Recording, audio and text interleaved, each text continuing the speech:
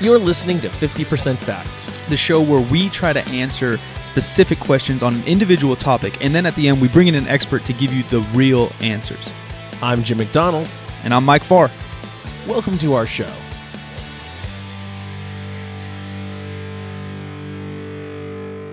Should I start this thing? Yeah, Just start it? I think we just start it. We did. Yeah. Just do the damn thing. So, You're the one who remembers what the topic is. So I never fell in love with strength sports.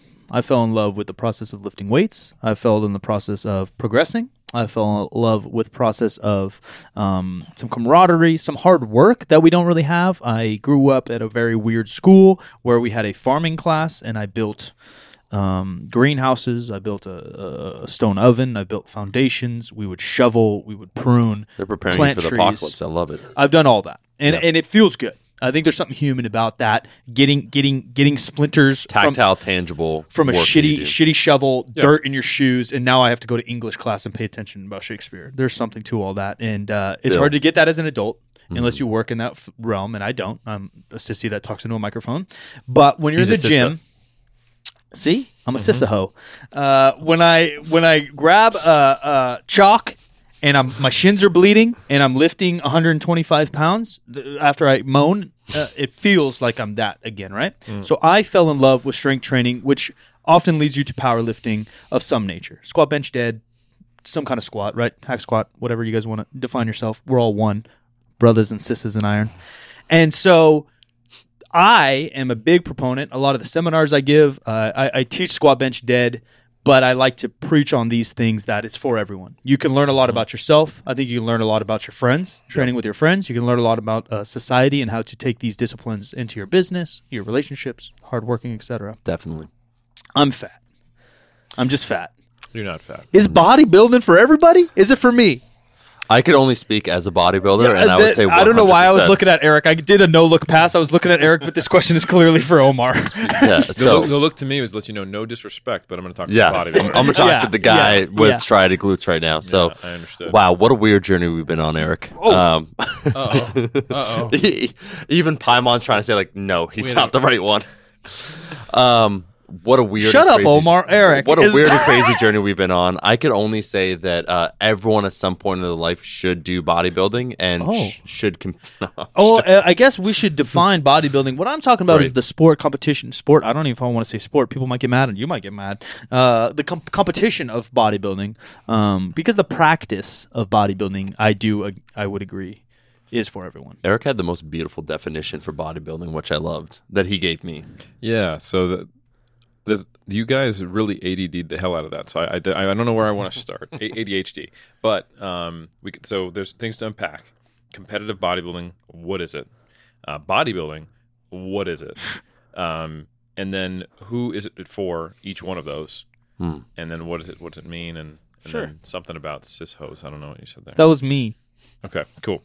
So that's how he identifies. So I think the first thing to start with is that, like you said, hey, you get led to powerlifting from lifting.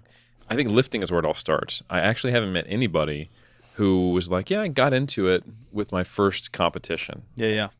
You know, and I also haven't met I've met people who have, like myself, gone through the competitive process of getting on stage. But that's weird in and of itself just to start. But then when they actually got on stage, you can have a number of reactions like, that wasn't worth it. Like my wife, actually bringing her up, she did one figure show on the way down of dieting down to the 114s, and she's more like a 123 and actually now like a 132. And so you can imagine how lean she was at 114. Mostly a powerlifter. Yeah, she's done like 10 powerlifting meets. And she doesn't identify as a powerlifter. She just loves to lift. Yeah. Like, hey. So we could be besties. Yeah, she was like, you seem to get a lot of fulfillment out of this, and I'm going to be really lean for this anyway. And I was like, there's the NGA Natural California just in 4 weeks. Give it a shot. So she did the figure class. She did it, and she was like, I really like being on stage, but it was a few seconds, and it messed up my relationship with food for like 6 months, and it changed my image of my body, and it's just really like, like it was cool, but I'm not going to keep doing that. I don't identify as a physique competitor. And I think that's a normal, rational response to competing. But I'd say it's also actually pretty common that someone goes, man, like the depths I pushed myself, the feeling I got out of it, that it allowed me to learn new limits, and the discipline it required, and the focus, the kind of the double-edged sword aspect of the competitive process. That's what I fell in love with. So I fell in love with lifting. And for those who don't know, I've done a combined total of 20 weightlifting and powerlifting meets, and I just did my 11th show. So I've actually done more weightlifting and powerlifting meets than I have bodybuilding. But I'm still bodybuilding. I will keep bodybuilding. I identify as a bodybuilder. And it's really something I get a lot of meaning and fulfillment out of. But it's absolutely not even for some people, in my opinion, competitive bodybuilding. And I think it's really important to take a historical view of some of these things. Like powerlifting and weightlifting have changed. Absolutely. But it's nowhere near the amount that bodybuilding has. Like you go, yeah, weightlifting's changed. They used to have a clean and press. It's like, yeah, but it's still fundamentally now the same you use thing. some legs. Right. And powerlifting has changed. Like, the gear gives a lot more support. Single ply today is like multiply before, but it's still powerlifting. Yeah. However, bodybuilding has gone through different eras where you didn't actually train for a bodybuilding show. You were a weightlifter or a powerlifter or an athlete, and then you did this side competition where it was like, and look what that's caused to develop your physique, Yeah. Or where they would actively mark down someone who's too big, Like the most muscular person does not win. This is about a symbol of health and symmetry and proportion. To then going to, we should have a most muscular award. To then going, no, this division is about being as big as you possibly can and as muscular. If you don't want to be as muscular, you do men's physique, or you do classic physique, or you do whatever. So bodybuilding has changed a lot. Even if the idea of taking performance-enhancing drugs to get bigger, to get on stage, and bodybuilders going, bodybuilding is about health, ha, ha, ha. There's somebody in 1920 who'd be like, Yeah, So, it's almost opposite of health, natural or not. absolutely. Yeah. So the original physical culture, and it's to me it's very ironic that the Sandow is given to the Mr. Olympia today, because the cultural ethos of that figure versus the person holding it is very different. The idea is that form follows function. Sandow he displayed his strength just as much as he displayed his body, and he was selling health products and saying like, hey, this is a representation of a healthy, holistic life. So the idea of sacrificing your health for your performance, that wasn't a thing until like the middle of the 1900s, really. And honestly, that was pervasive. Definitely around the 1960s, definitely the 1950s. But even when you start getting like the 40s and 30s, that was a strange view, a limited view. It does come naturally out of competition, don't get me wrong. Right. But historically, that's something that bodybuilding has changed way more than the lifting disciplines. And the conditioning standard has gone up. So, for example, I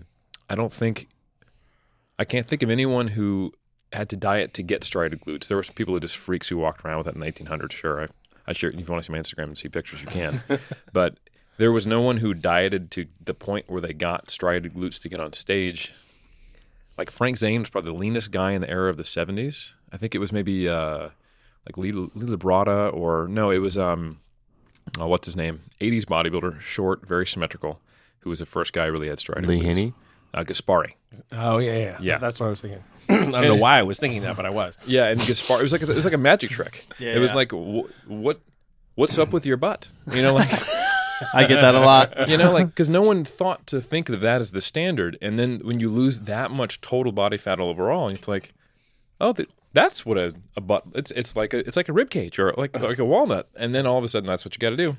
So now, like in drug-free bodybuilding at the amateur level in a big show, I would say 10 years ago, if you rocked up with average genetics and you looked like you had some muscle but you had striated glutes, Yeah, you're winning. 90% chance you got a pro card. And that was the era I came up in.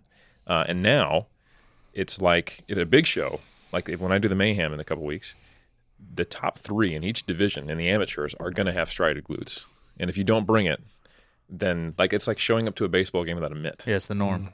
So not only has the competitive standard of leanness changed, the purpose of bodybuilding has changed.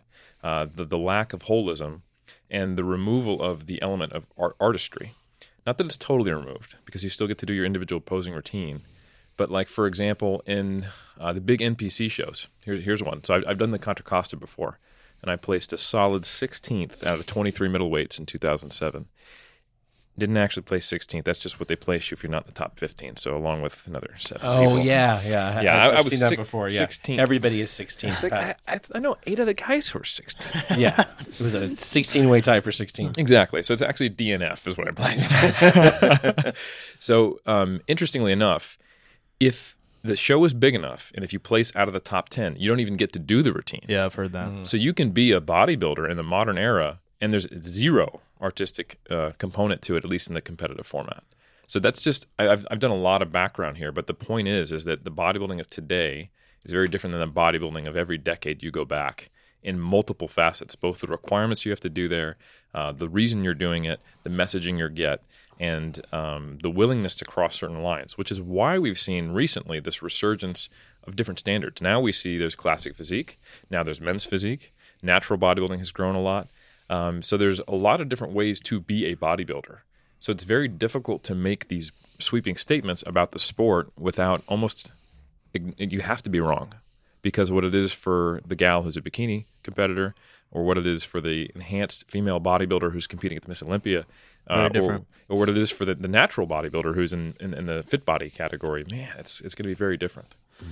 So there might be some element of physique sport that could appeal to more people than most, but for the most part, I think competitive physique sport is very different than kind of the cultural ethos of what we see in the mainstream of what bodybuilding is. If you just say bodybuilding, you kind of think of moderation in nutrition, eating healthy, having a daily practice, and training regardless, and lifting training weights. on a holiday, Right, getting you're- serious about it. You're probably doing some type of cardio. Yeah. You're probably doing maybe in the summer you try to cut down. You try to build muscle in the gym. You do moderate weights. You do a selection of exercises that includes not just the big 3 or not the weightlifting movements. People say, do you bodybuild? They do the kind of curl thing, right? Are you a bodybuilder? that was pretty good Yeah. right there. Yeah, that's your aunt. Yeah. You still do the powerlifting? Looks And like you're like, doing old school fighting. You want some of this? Yeah. Or sometimes you'll get you do the powerlifting? You're like, Yeah. that's the Olympics. Where's No. the roof? Yeah. Or when people say steroids, they always it looks like it's heroin every time. Correct. Yeah, That's how it works. right into the veins. Yeah. So like the cultural awareness of what bodybuilding is very different than competitive bodybuilding. I don't think if you say bodybuilding to most people on the street, well, they think of Speedo, No, Right. Yeah. and they'll probably, that's very I think a healthy. marble bag, but that's just me. Yeah, I think Omar probably thinks banana hammock.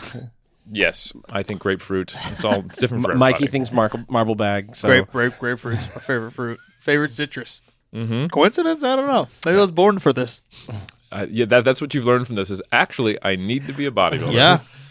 So Especially when we introduce our new category, which is the body positive category. yes. Everyone wins. You just step on stage and you get also- a round of applause. Everyone gets first. Yeah, they give us soccer trophy. Omar is the Ambassador, future yeah. 2020 Midwest Valley body positive champion. That's a tough region. That's a regional tough- high. that's a tough body region. positive. Yeah, that's a tough region. bodybuilder. along with everyone else in the world. Really positive folk in that region. Yeah, you can't lose. It's That's our actually- slogan. That's actually the slogan. Literally, Yeah. you can't lose. It's a really expensive show to put on because we have to buy a So lot of many- trophies. Yeah. A lot of fake fucking gold guys. And the food after, actually. Well, the food during. We actually make them eat on stage. That's part of it. Just It's like so a they mukbang. know, like, no, you're not going to binge eat after this because you didn't diet to get here. Hey, bitch, you smile when you eat that pepperoni. Alternatively, we the next slogan is "We're the Planet Fitness of bodybuilding." Planet Fitness is, Yeah. is supplying the pizza. Actually, if you step on stage too lean, a lunk alarm gets set off. Like if Eric stepped on stage, Get out, meathead. but You're not welcome you here. still win. yeah, You're welcome, but we don't like And when you. you submit your application, you get a coupon to a random fast food place right back at you, and it says, "Don't just eat fast food. This is about wellness, but this is okay to eat. And if you do eat it, you have to accept yourself." And the person's like, I think I clicked on the wrong thing." Yeah. So all that I'm getting at is I think bodybuilding as a kind of our cultural gestalt idea of what it is absolutely for anybody who wants to do it. If that is maintain a sustainably healthy, lean body that you're artistically proud of, that you feel you have some ownership of, it gives you empowerment. You're progressively lifting weights. You're doing a smorgasbord of exercises that includes cardio. Most of the guys from, I'd even say the 80s back also did flexibility work. One of the downsides of sports science being pedantic and annoying is that we told everybody that stretching doesn't Makes you weak, bro. right before training it messes you up, and if you stretch it doesn't mess up it doesn't remove your chance of injury. And like, okay, well I did it not to get hurt and to warm up, and because Mr. Olympia said so. But I don't really want to. Why am I doing it? Okay, I'm just going to stop. But we forgot to say, oh, by the way, flexibility is important in general. You should still do it, But so like the average kind of messaging that you would get from like Steve Reeves was flexible training, do flexibility, keep your heart healthy, stay moderate relationship with food, and be strong and get strong over time and train like Jack LaLanne until like 2 days before you die. That's great. But that is like absolutely not the same thing as competitive bodybuilding. Right. So I think competitive bodybuilding is something that very few people should do. Nothing wrong with trying it, but I think you need to go into it with eyes wide open. And we're going to pause right here for an eye-opening message about Blue Chew. I feel like, one, because of the life and work we do. Two, even before that, I feel like there's two sides of me. So I would never say I'm split personality or this or that, but like there's two sides of what we do, right? Yeah. Content kind of side, which is definitely me, and I speak from my heart on everything I do. But there's like a different like confidence or a different like persona in a way, but that persona is still 80% me, right? Just turned up. And there's this stigma in America about like talking about your feelings as a man, talking about like anxiety is something I talk a lot about because I deal with, talking about mental health or relationships or feelings, like all those podcasts or radio shows typically or TV shows typically are like a very calm, certain type of man that's probably a therapist running that show. And then the guys on there, maybe there's not even guys on there, right? Like there's ladies on there or something, right? Like, or it's very discreet, like Loveline back in the day. Yeah. Where like no one's coming in, like making up fake names and fake areas where you are and telling Dr. Drew. With their smoke alarm low battery thing going on. That still goes on, and we're Twitch streaming, and whoever like randomly we're playing with, that's always on for some reason. Like, change your damn thing. But yeah, you're telling Dr. Drew, you can't get hard or whatever, which is the next topic of a super like maybe it's America, I don't know, because I don't know other dudes in other countries that well, but like maybe it's just an America thing to be super embarrassed about. But to me, I've never dealt with this, but it seems like my arm is broken, I get a cast. Yeah. My wee-wee doesn't work how I want it to work, I go to a doctor. Yeah. It seems black and white to me, but because of where it is or what body part it is, it's so different. And I'm the same way. In my personal life, I struggle with talking about my feelings, my anxieties, how I feel, relationships. Throw a microphone in front of my face and the truth serum. That's actually the only difference of my personality is this stupid thing pulls out truth serum from me. Yeah. And I think that's what makes someone who does this well is you become more honest on the mic, sadly, where other people who aren't good at this, they become more shy on the mic. Right. But I've never had the wee-wee problem, but we got wee-wee fixes. Yeah, we have teamed up with Blue Chew. Boom. I want to say, you know how UPS's slogan is, what can Brown do for you? Yeah, what can Blue do for you? What can Blue do for you? That seems like a police thing, though. Kinda. I like it. Yeah. So, Blue Chew is real medicine. It's not over the counter, but prescription medication that you get prescribed through a doctor that you don't have to see in person. You fill out a questionnaire online. It is chewable, so it's more fast-acting. You don't have to take them at any particular time. You can have an empty stomach, a full stomach. It doesn't matter. They're made right here in the United States, shipped direct to you, so they're cheaper because of that. They're cutting out a middleman. And since we only endorse things that we actually have some level of confidence to actually work, I took one for the team. I can tell you they work. They work as well or better than any other prescription drug that contains the active ingredients for Viagra or Cialis. Now you can increase your performance and get that extra confidence in bed, folks. BlueChew.com. That's blue like the color blue, B-L-U-E. Blue Chew, like Jim said, it's a chewable, first of its kind, FDA approved, active ingredients very similar to Viagra or Cialis that you guys have known and heard of before. Yep. You can take them anytime, day or night. Full stomach, since it's chewable, is absolutely fine. They work up twice as fast as any other normal pill, so you can be ready whenever you guys want. When the time calls, sometimes you don't know. Yeah, they come in little packets. You can carry them along with you. You can stick them in your pocket like it's like a condom when you were, a teenager. Instead, you got your Your Blue Chew pills. Or both. Or both. Or both. Yeah, safe sex. Definitely both. Blue Chew's prescribed online, like Jim said. It ships straight to your door in discreet packaging, so there's no in-person doctor visits, no waiting in the pharmacy. And the best of all, there's no more awkwardness. Like I said, I think we should break that stigma and not have awkwardness to begin with, but we do understand. So right now, we got a special deal for you guys right now. BlueChew.com. Get your first shipment absolutely free. Use our code FACTS. That's FACTS. Totally discreet. Just pay $5 in shipping. Again, that's BLUE Chew.com. Promo code FACTS, FACTS, and to try it for absolutely free, friends. Blue Chew is the better, cheaper, faster choice. I think that's all that I can say with confidence. That is all true. And we thank them for sponsoring this podcast. Enjoy the episode. Check out BlueChew.com.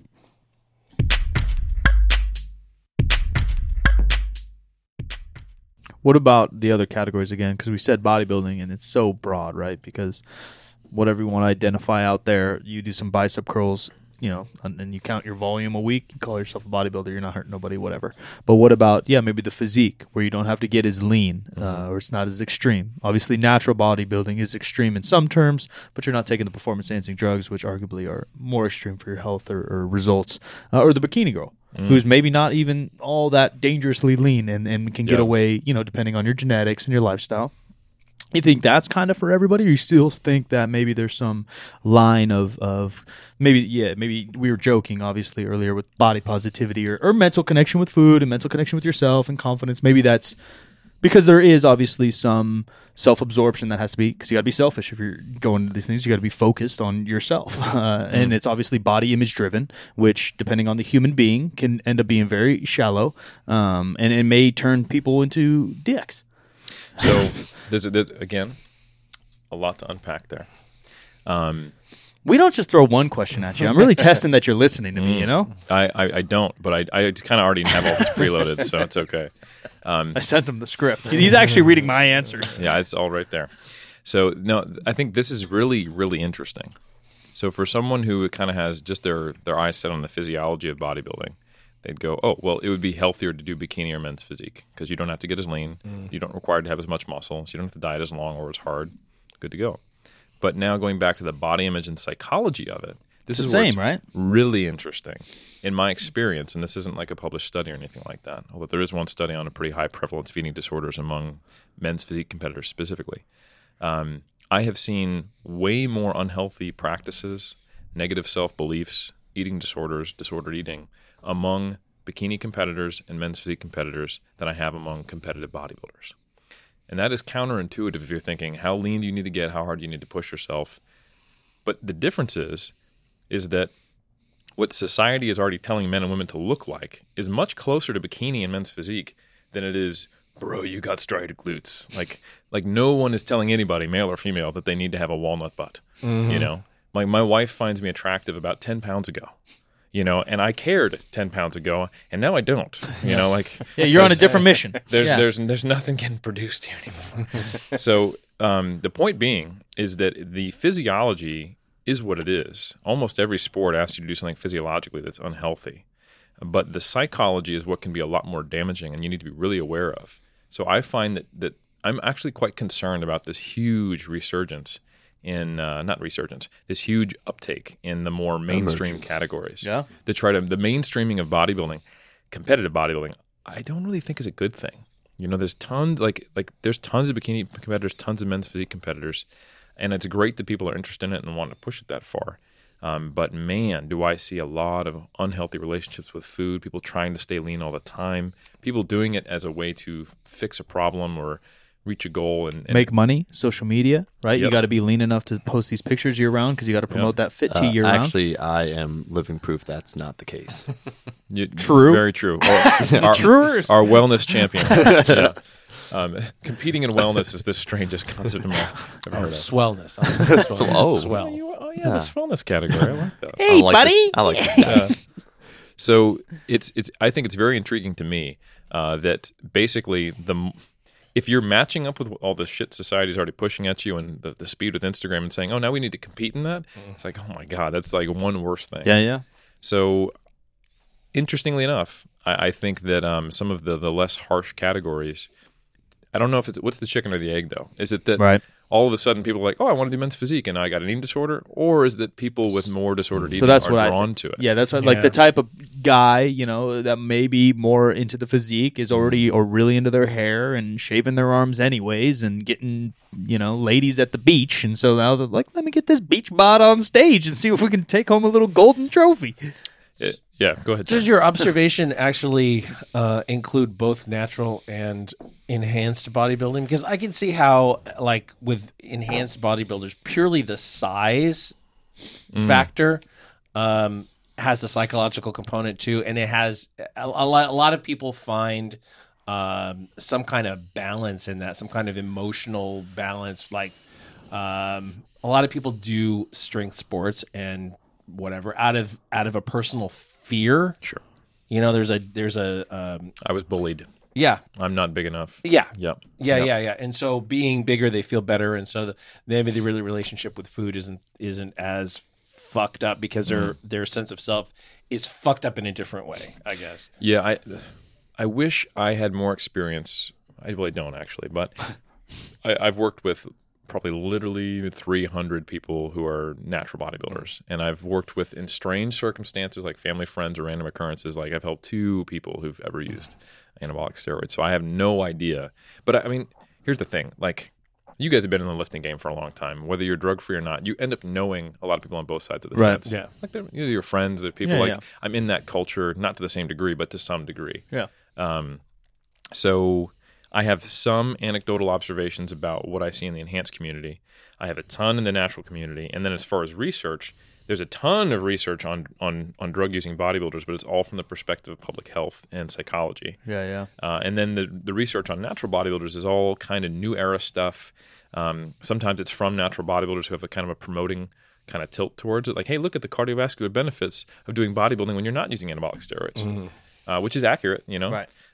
But it's not necessarily the same thing. But there is some research where it's non-specific, and then they try to like look at the differences. But there's very little differences that have been explored between the two. Do I think there are some? Yes, but I think it's more about not do you have an extreme personality or not, or were you bullied as a kid, but where do you draw the line, and are you more risk averse or risk accepted? And also then just simply what community do you grow up in? Because I think a lot of bodybuilders are risk adverse. They like to have their things, they like to have them a certain way. Right. But if performance enhancing drugs are completely normalized in your community, that's not a risk. If everyone has told you that you come up in a gym at 15 that, nah, bro, that's just the liberal media has told you that you're going to get. It's like the market price of stocks is already Exactly. built in. Yeah. Exactly. Like if you've been convinced that, like I've met certain enhanced bodybuilders who are using coke and all, like they live a very strange lifestyle, but that's not the norm in competitive bodybuilding. No matter what some magazine tells you, a lot of them have never smoked a cigarette, but may have been on everything. Yeah. Which is a really, really unique, crazy, cool thing. Yeah. So there's a complex personality type that goes into bodybuilding, and then there are differences between the two. Yeah. But I don't think it's 2 different species. I don't.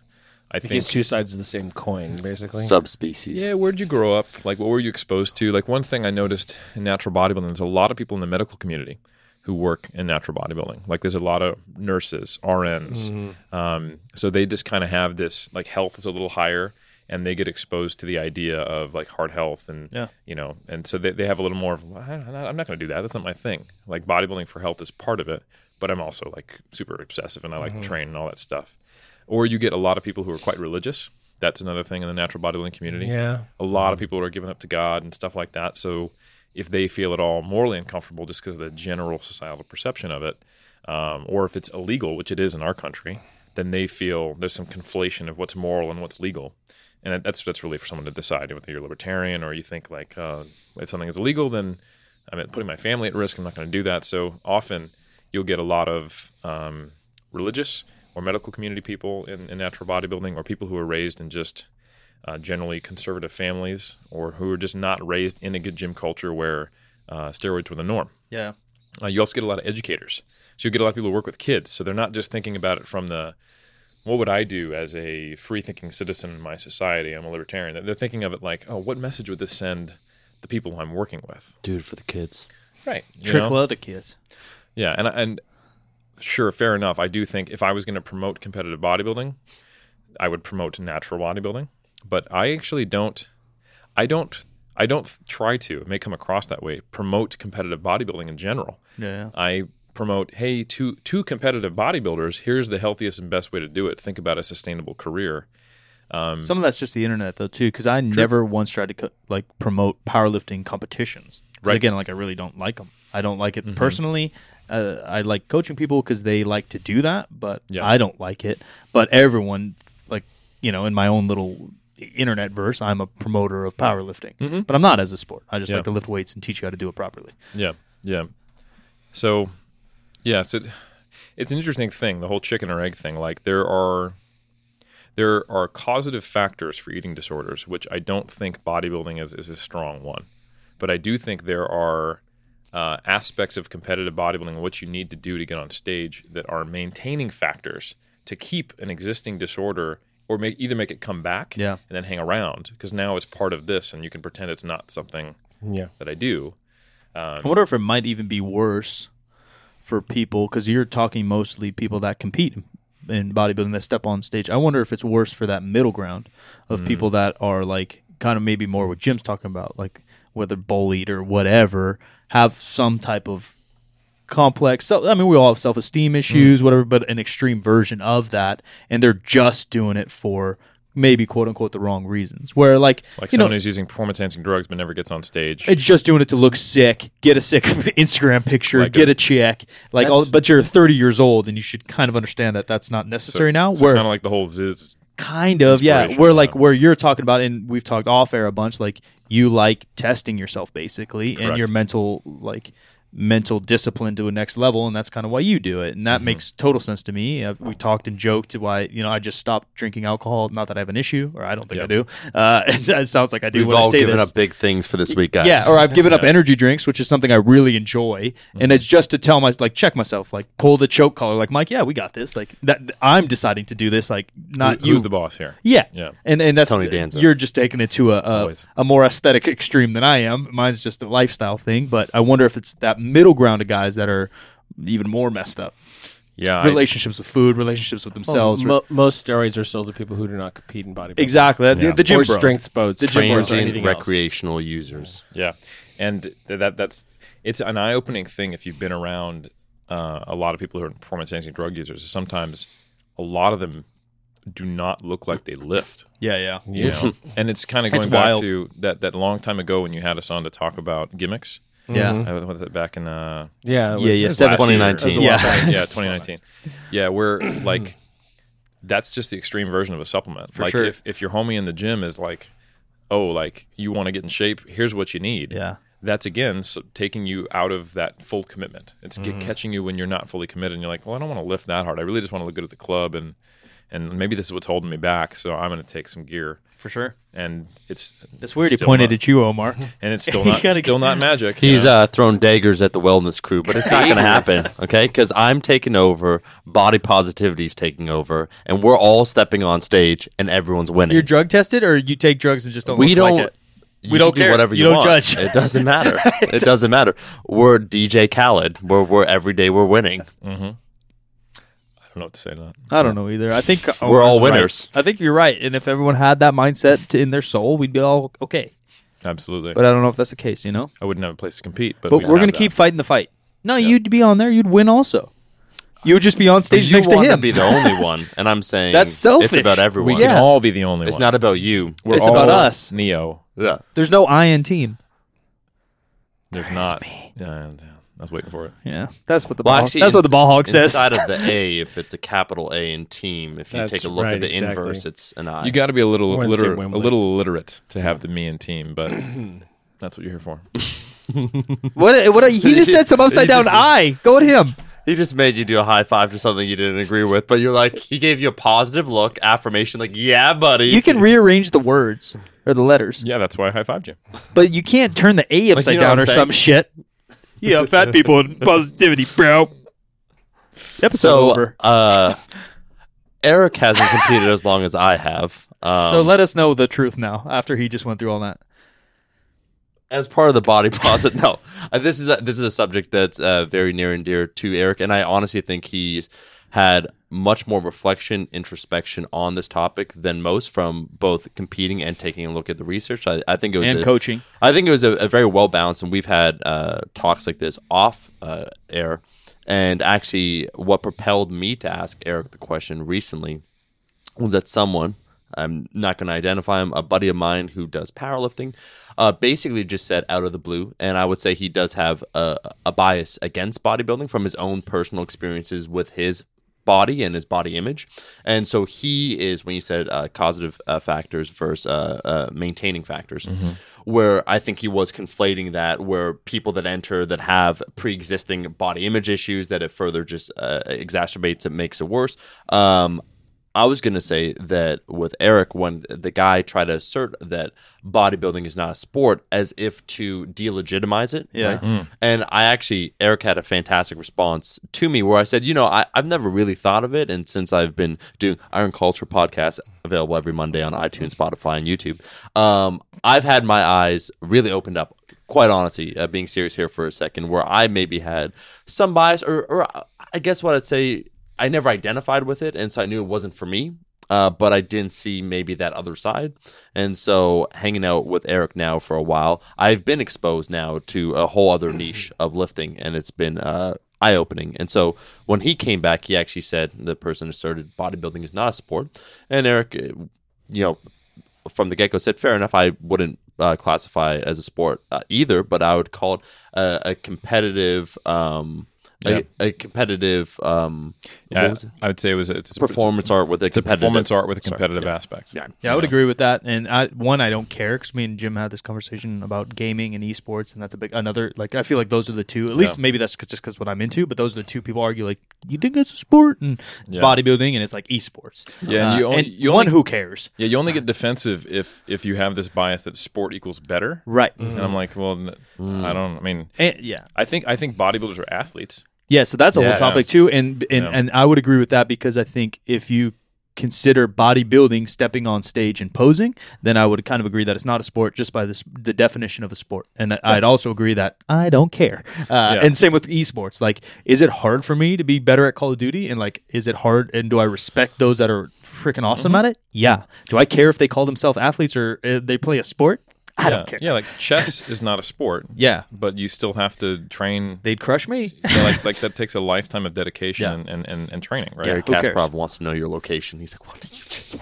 Yeah, like or like horse racing. The jockeys are in shape, but I mean, what is the biggest contributor on game day to the performance?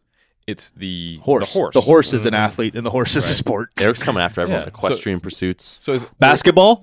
Here's another one. So like race car driving is even more obvious. Yeah, and here's another one. Yeah, I had the definition of sport. It was something about like movement, agility, and control in space, or something. Like when it really comes down to it, it basically is your physical performance on the day of competition the primary decider of the outcome. Yeah. So here's another example where it changes on what you're doing within the same sport. Artistic gymnastics, that is actually a dance competition that you're judged and see who's better. But the people who do it are gymnasts who could get on the pommel horse, right? And then one event later, right. Yeah. So it's that is a good one. It's quite interesting. So I would say a bodybuilder is an athlete. Sure. They have to train for decades to look the way you're seeing them and then diet. But while posing is difficult, and I did mention, I think, on Alan Thrall's YouTube channel recently, like, it's actually can change the outcome of the competition. Yeah. It's not like if Ronnie Coleman posed poorly in 2005 versus me, and I posed well, I could beat him. Yeah. Mm-hmm. It's impossible. Not quite that much leverage. Right. It's a component. Yeah. I don't know, like, the definition of sport, like we said, if it says competing, because I would say, the training of bodybuilding is a sport. Jim has it right in front of him. I could read it to you. Hit us, Jim. Dictionary.com, not bodybuilding.com, defines sport as an athletic activity requiring skill or physical prowess. Yeah. Oxford Dictionary defines sport as an activity involving physical exertion and skill in which an individual or team competes against another or others for entertainment. Oh. Yeah. That's a weird definition. So there's a spectator component. Yeah. So I would say bodybuilding has part of both definitions, but not the full of either one. Yeah, no, I think a performance competition or whatever you say, like that hits ring with me. And again, at the end of the day, who cares? Yeah, it doesn't matter, right? Yeah. If you like to do it, go and do it. Yeah. If you don't like to do it, don't do it. Yeah, so with it's- either one, though, with esports wouldn't qualify because you don't have to be an athlete to do it. Well, that's what. Yeah. Well, then we have to look at the definition of an athlete there's and all skill, these but things. not exertion. There's right? definitely a skill, hand-eye coordination. Ryan wants to know your location. Yeah. All Little Rye League guy. all League of Legends gamers are exerting themselves. It's 8 grueling hours of intense concentration. Okay, by the end, your back hurts, your eyes hurt. It's like well, Competitive sedentary focus. Right. Yeah. Now, Competitive reading. when I was having that conversation with that individual, and basically he kind of wanted to shit on bodybuilding, if I'm being transparent, what my perception of his conversation with his own implicit bias. It was great to talk with Eric, who always responds when you send a text, even if it's 4 a.m. his time. Weird, but impressive, and I love it. Only He's when always I'm there for prepping, me. because I've woken up after 4 hours of sleep. Yeah. You're like, Great sport. You said I actually had my phone on loud, and you woke me up, which is why I responded. But anyways, the other thing. So when he conceded what Eric said, where Eric's like, "Yeah, I'd agree, but once again, it's a performance art with a competitive component."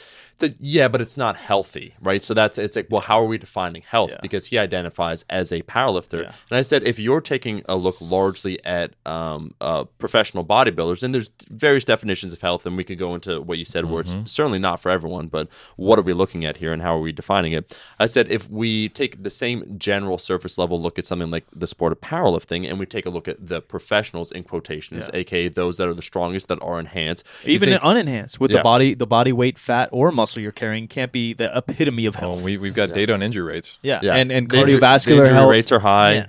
what they're eating. So let's just real brief, and then I'm gonna let you finish what you're saying. Let's we just I'm take, gonna let you finish, but Beyonce had the album of the year.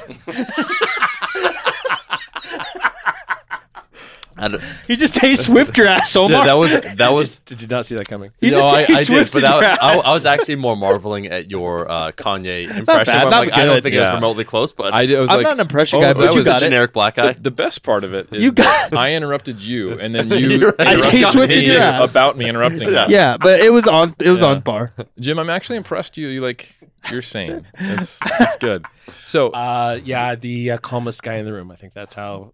Yeah. I'm usually. It's Connor in described the that corner. way. but I just don't know how.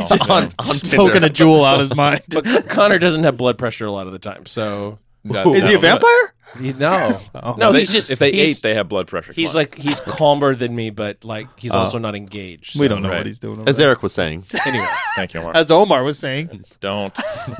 So I'm gonna if we turn look the, at if we spin look the at bottle. strength sports only, and we look at the injury rates per 1,000 hours of training, bodybuilding is about 1 to 2. Powerlifting, CrossFit, and weightlifting. Sorry, guys, you're all in the same category. Are about 2 to 4, and then 2 to 4%? 2 to 4 injuries per 1,000 1,000. hours. Oh, of gotcha, training. gotcha. But the point being, if we all relate it back, it's basically 2 to 3 times as much as bodybuilding. Yeah, if you're yeah, doing yeah. a barbell sport. And then if you get the Highland Games and strongman, unfortunately, it's like another multiplier of 2 to 3. Do you know something like basketball or football or soccer? A lot higher. They're closer to strongman. Yeah, 'cause any Yeah, of contact course. sport. Yeah, for sure. Yeah. And just multiple planes. Yeah. You're not moving them in a straight line. And then endurance sport and sprinting are a little different, but those are actually higher than bodybuilding as well. Yeah. So from just a physical injury standpoint, For sure. If I want to pigeonhole health, like this person is pigeonholing it to the mental side of it, and if I go, oh, how many injuries do you get as a powerlifter versus a bodybuilder? I've got data to say you're 3 times more likely to get hurt. But All I wouldn't say powerlifting is inherently unhealthy. So go ahead. All right, I'm a bodybuilder. No, I thought it was just interesting how people have these preconceived notions. And as you said, is it the sport of bodybuilding, or what are you talking about when you say bodybuilding is unhealthy? How are you defining then bodybuilding? And I witnessed firsthand when Eric competed, and I saw his show, and he just stepped on stage looking fantastic. I'm talking quads on point, actually. That his process, I was with him after he won his competition, and he wasn't just doing this to impress me, but normally, even not that it's a bad thing, afterwards you have the celebratory meal and all those things, but the level of Often focus, it's not even it's a celebratory binge. yeah, And they'll even use we will even use the word binge. yeah. Go ahead. Yeah. Which actually makes it not a bench because you're in control because you decided to do it, but nonetheless. And to Self-awareness. because I have to always try and throw in to podcasts things that I love, such as Akira Kurosawa and the movie Rashomon, where even if one person can make a difference or if one person can show the way that it's done in such a way that I personally would regard it as healthy, and we could try and define what that means, then I think we need to take a closer look at maybe some of the people competing or some of the motivations or all those things. But I had my perspective changed in a positive way seeing Eric go through this process. And so I thought it was just interesting from 5 years ago, or from me in my youth, where I think we're talking about our different influences, and I think you're talking about 80s movies and Bruce Willis, we're talking about my boy, where I never identified with that segment, and so maybe I had that outside perspective, but then from seeing it a little bit more on the inside, it opens up first the definitions, the context of what you're talking about, and then who should be doing it, and then what value it could really bring. And then maybe the last point I just want to bring up is the fact that when we're talking about bodybuilding and what it does for you, it's like anything else, comparing it to other sports. Then in terms of football, you gave that example, where football, as an example, it can be dangerous. You can get concussions as kids, even trauma, various physical ailments. But then there's a lot of positives where learning to be part of a team, learning to have that higher purpose, where you fit in, teamwork, communication, all those skills, being a little bit more disciplined with your life, waking up early. A lot of positives where if you just focus on the negative components, you have to think, what is this sport or what is this discipline doing for me? What are some of the positives? What are maybe some of the potential minor or moderate negative consequences? So as you said, the eating disorders, maybe someone that could maintain some of those aspects, and then weigh it out for yourself, right? Where it's not a black and white, like it's bad because of A or B, C. It's like there are multiple factors. There are some potential benefits on the positives. So you're saying it's not the question doesn't have utility to ask, is bodybuilding healthy or not? Yeah, that's like, I think football is a great example, because in America we wouldn't answer that question yes or no. Is football healthy or not? Like, you'd immediately think, oh, the media is really focused on traumatic brain injury and the things that have happened, and murders and shit. But man, that was a big eye opener for me. I gained a lot of confidence. I got into fitness and I learned about teamwork. All of that exists in most average males, whether they're a spectator or played pickup games or played flag or whatever, right? In the States. So there's nuance almost immediately just because of our culture. And it's easy to pick on this redheaded stepchild you never actually talked to be like, oh, bodybuilding's black or white. Yeah. But we don't do that with other sports. Because we had our son who really learned and found himself being the captain of the soccer team, but then his junior year he tore his ACL. Yep, soccer's bad. And then didn't get a scholarship, but he then became a soccer coach and had a career. So is it good or bad? That's a dumb question. I would never answer that question as the father of this hypothetical son, right? Yeah. And he's a letdown. Period. Yeah, he didn't win, so we hate him, right? So what America tell you is you didn't win. You're the worst. Yeah. So I think. I absolutely don't want the message to be, hey, bodybuilding can be healthy. That is true, but bodybuilding can also be extremely unhealthy. And I think more so what we should be working towards is thinking about competitive bodybuilding the same way we do with football, informed consent, and thinking about what are the potential negatives and positives. Is it worth it? Is it for you? Exactly. And that's the downside of it being this redhead stepchild no one understands, is there's plenty of people who will be like, oh, I'd like to, for my 40th, do a bikini show and then do that. But they've never actually been exposed to the culture. Yeah. They don't know that the risks are you might develop an unhealthy relationship with food for a couple of years, or you might actually go through this weight cycling period, or you can't maintain that shape. No. Or the level of focus you'll need is actually going to negatively affect your relationships. We just need informed consent. Just like parents aren't saying no one gets to play football. They just want to go, okay, well, can we pull them off after they've had X number of concussions? Can we get good testing? Can we have some kind of early warning system that they are going to have traumatic brain injury? And now people are going, oh, actually creatine has some cognitive neurological benefits. Maybe we should reconsider giving it to high school kids. Like, things are changing. People are thinking, and they're thinking about how to mitigate the risk of something that adults may choose allow their children to do or do as an adult on their own.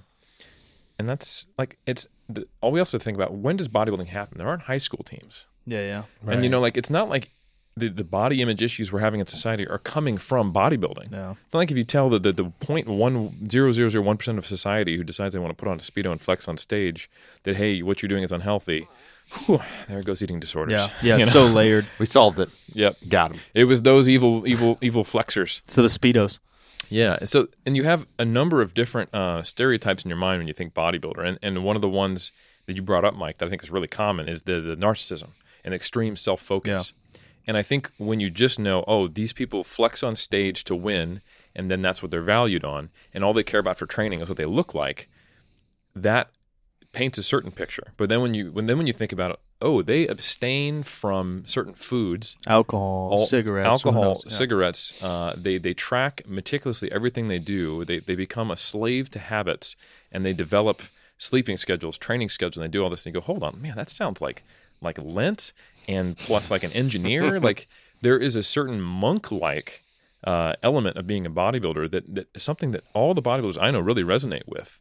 Is that the fact that they developed this discipline, and you don't think of the douchebag on the beach who's just flexing as having a lot of discipline. They seem almost antithetical. And when you think about them separately, you get these two very different views of what a bodybuilder is. It's the meathead lunk alarm. I pick things up, I put them down, I eat protein, versus the very analytical, sometimes to a fault, very controlled, very optimizing everything intellectual.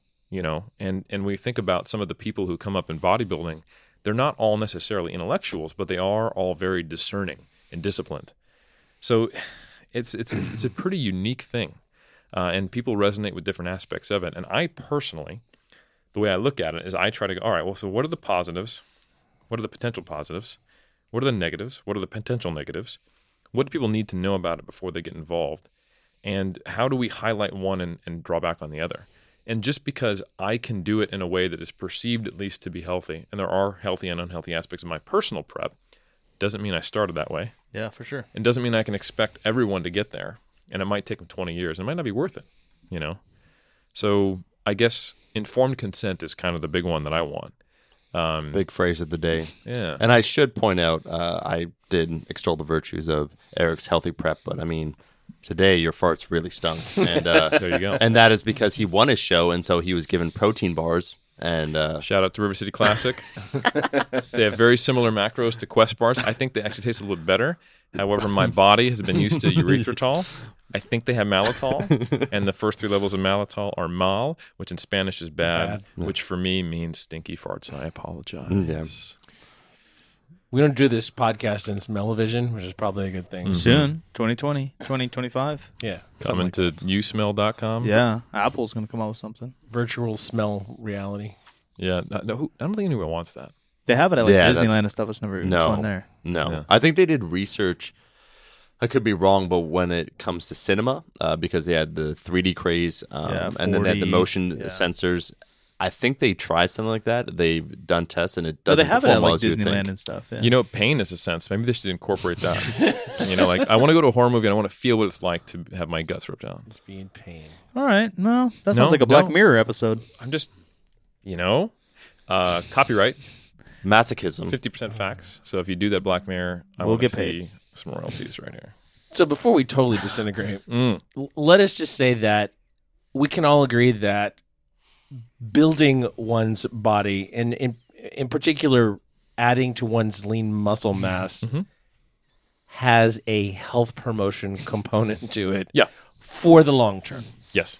So whether anybody is going to compete as a bodybuilder, actually building their body, building muscle, Yes. positive step. Lifting weights for the purpose of putting on muscle mass, not even for performance. Yeah. And not even necessarily to look better naked, because people kind of sometimes conflate that. Oh, I want to look good, but I want to compete. But you can lift just to have more muscle mass and have that be independently good, and not necessarily primarily care about the aesthetic of what happens when you do that. Right. Great. Hypertrophy can be a valid goal, right? We do that for performance athletes as a part of their periodization. So yes, definitely. Building muscle, publicly healthy. I would even say the process and the experience of training to have some ownership and change your body and have artistic element to it, not necessarily conforming to a societal standard, but just saying, hey, I want to feel bigger and more powerful. I want to more functional. I want to do what I want with my Yeah, body. yeah. Like say for example, here's the way I look at it from the other side of it, not as a member of the public, but as someone who's promoting bodybuilding, is I think promoting bodybuilding from that perspective, yes. Promoting bodybuilding as art, absolutely. Almost every single culture, regardless of differences in how we see the body, has celebrated muscularity in some time or some type of myth or in some way. And it doesn't necessarily need to be I'm better than you. I think when we talk about art, there's almost this understanding that it's subjective in nature. Whether you like Monet or whether you like sculpture or whether you like rap music or whether I like whatever, it's all like, hey, I'm not going to yuck your yum. Like, if whatever you like for art, that's all good.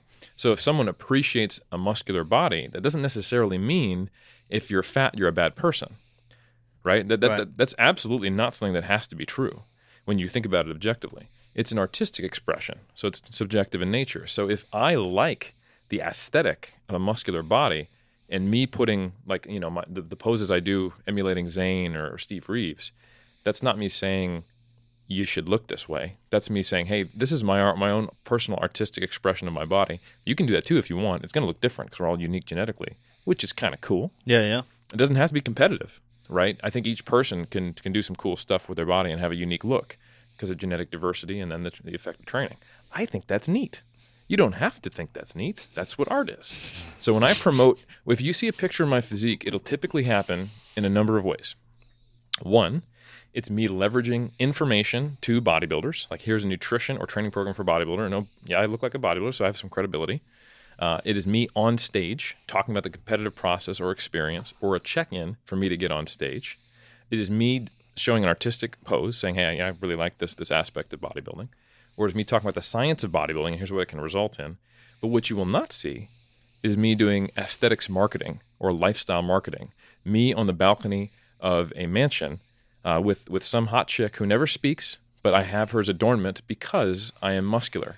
Or me sitting in front of a Lamborghini and saying, hey, I'm rich, and some part of that was because I had abs. Oh, and by the way, if you're like me, your shitty life can go away too. That's actually what I think is the most harmful thing, is bodybuilding as a solution to your shitty problems, and that you will be happy if you can just get abs. And that's actually something that I have seen come more recently. Like, there's this whole aesthetics lifestyle thing. Like, I'm a muscular person, and people just follow me around, and I've got great abs, and I've got a hot girlfriend, and I've got money, and somehow they're connected, so buy my program. That, I think, is a really dangerous way to promote bodybuilding. I don't think it is bodybuilding. Yeah. So I think, and I also You're right. It's an aesthetic revolution. Right. And to be clear, I also don't want to be vilifying these people because I don't think it's intentional. You get rewarded by it, for one. You immediately get more likes. You immediately get more clicks. I don't think people have thought through it in most cases to realize that they're actually promoting some of these negative body image ideals. I think people compete in bodybuilding, right? And they go, oh shit, people like this. I get rewarded, and maybe I can leverage that to make a career. That seems like a very pragmatic thing for someone who is doing something they try to make money out of what they love. Maybe they're not a scientist. Okay, I could see that happening. I just think we need to start to be aware to what are the ways in which bodybuilding can be harmful, and if take something from the medical community, how do we do no harm? So if I'm a bodybuilder, whether I'm an athlete, a coach, a researcher, all the above in my case, and I'm trying to promote any of those messages, those streams, I just need to be aware of what am I promoting and how could it be harmful. So I'm not going to have me on a Lambo. I'm going to be careful when I use my body and make sure that it falls in the domains of either art, or athleticism, or competitive bodybuilding, which is a very specific message. And we try at 3D Muscle Journey to not say competitive bodybuilding is a solution or a good thing. There's no hierarchy here, right? It's not like, there's bodybuilders, it's cool, you lift weights, but if you want to be a real bodybuilder, you need to get on stage. That's absolutely not true. I know a lot of bodybuilders who were so motivated by the stage that when they no longer competed, they had trouble being consistent in training. And you're telling me that person's more dedicated than the dude who's been there at 6 a.m. in the squat rack since he was 17 and is now 65? No, that's the bodybuilder. You're a fair weather fan who, when you couldn't get your little trophy anymore, you threw a fit and didn't want to train. No offense to all those people, but offense intended. Eric, I'm going to be real with you. This is some of the most on point I've seen you, and it's actually reminiscent of when we had James Fitzgerald on the CrossFit, kind of deconstructing his own sport, but from a place of love. Yes. and a place of adoration where it's I love this, but let me take a good hard look at it and let me try and provide the best information so I don't misconstrue what I'm trying to say or what I'm talking about. Yeah, or what I do. Yeah. Now that's actually a really good point. Like James did a good job of talking about all the problems with CrossFit. Where did he do a good point? I didn't want to mention it again, but of course it has to be Iron Culture Podcast. You forced my hand. It was on a Monday. Yeah, and he might have been there with Marcus Philly. And some people wish every day was a Monday. I do. Mainly because the best podcast second to 50% Facts comes out, which is on Wednesday. Yeah, Wednesday, you have two great days. It's like imagine your favorite show, Stranger Things, right, or whatever it might be, or Star Wars. Your favorite movie was every single week, twice, reliably. Yep, right. Monday, Wednesday. Yep. So what do you do on Tuesday, folks?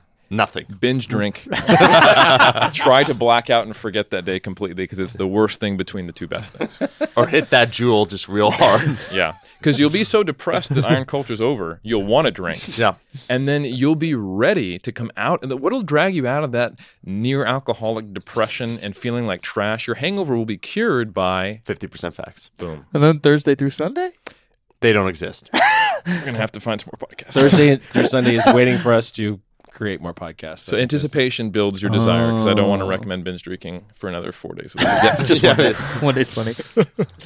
Boys, thanks for coming on. Where can people find you besides Mondays on Iron Culture? Well, since we're on the topic of bodybuilding, please check out 3dmusclejourney.com where we promote natural bodybuilding, primarily to competitors, but also just information about it. So that's the number 3, the letter D, musclejourney.com. And you can find science, podcasts, blog posts, links to my books if you want them, the whole 9 yards. I mean, I'm good. I think this episode is talking about bodybuilding, so I think so. They should definitely find your Instagram. The body. If you're interested in the latest trend in wellness, fitness, fatness, body positivity, Omar Yusuf taking over shows where everyone's a winner. Actually, this tagline, now that I've thought about it for an hour while Eric was talking, it's not everybody's a winner, it's everybody's a wiener, and we're going to be endorsed by, Frankfurt. Oscar Mayer. Yeah, Oscar Mayer wieners. Hebrew National. Built in. Oscar Mayer wieners promoting bodybuilding. There's a joke Next there. level. I can't figure it out yet, but I like it. All right. I'm Silent Mike. Instagram, Twitter. Cax. Appreciate you guys. I am DJ McD on all the social medias. Follow this show on Instagram and Twitter. We are 50% Facts, where percent is a word. We'll catch you next time.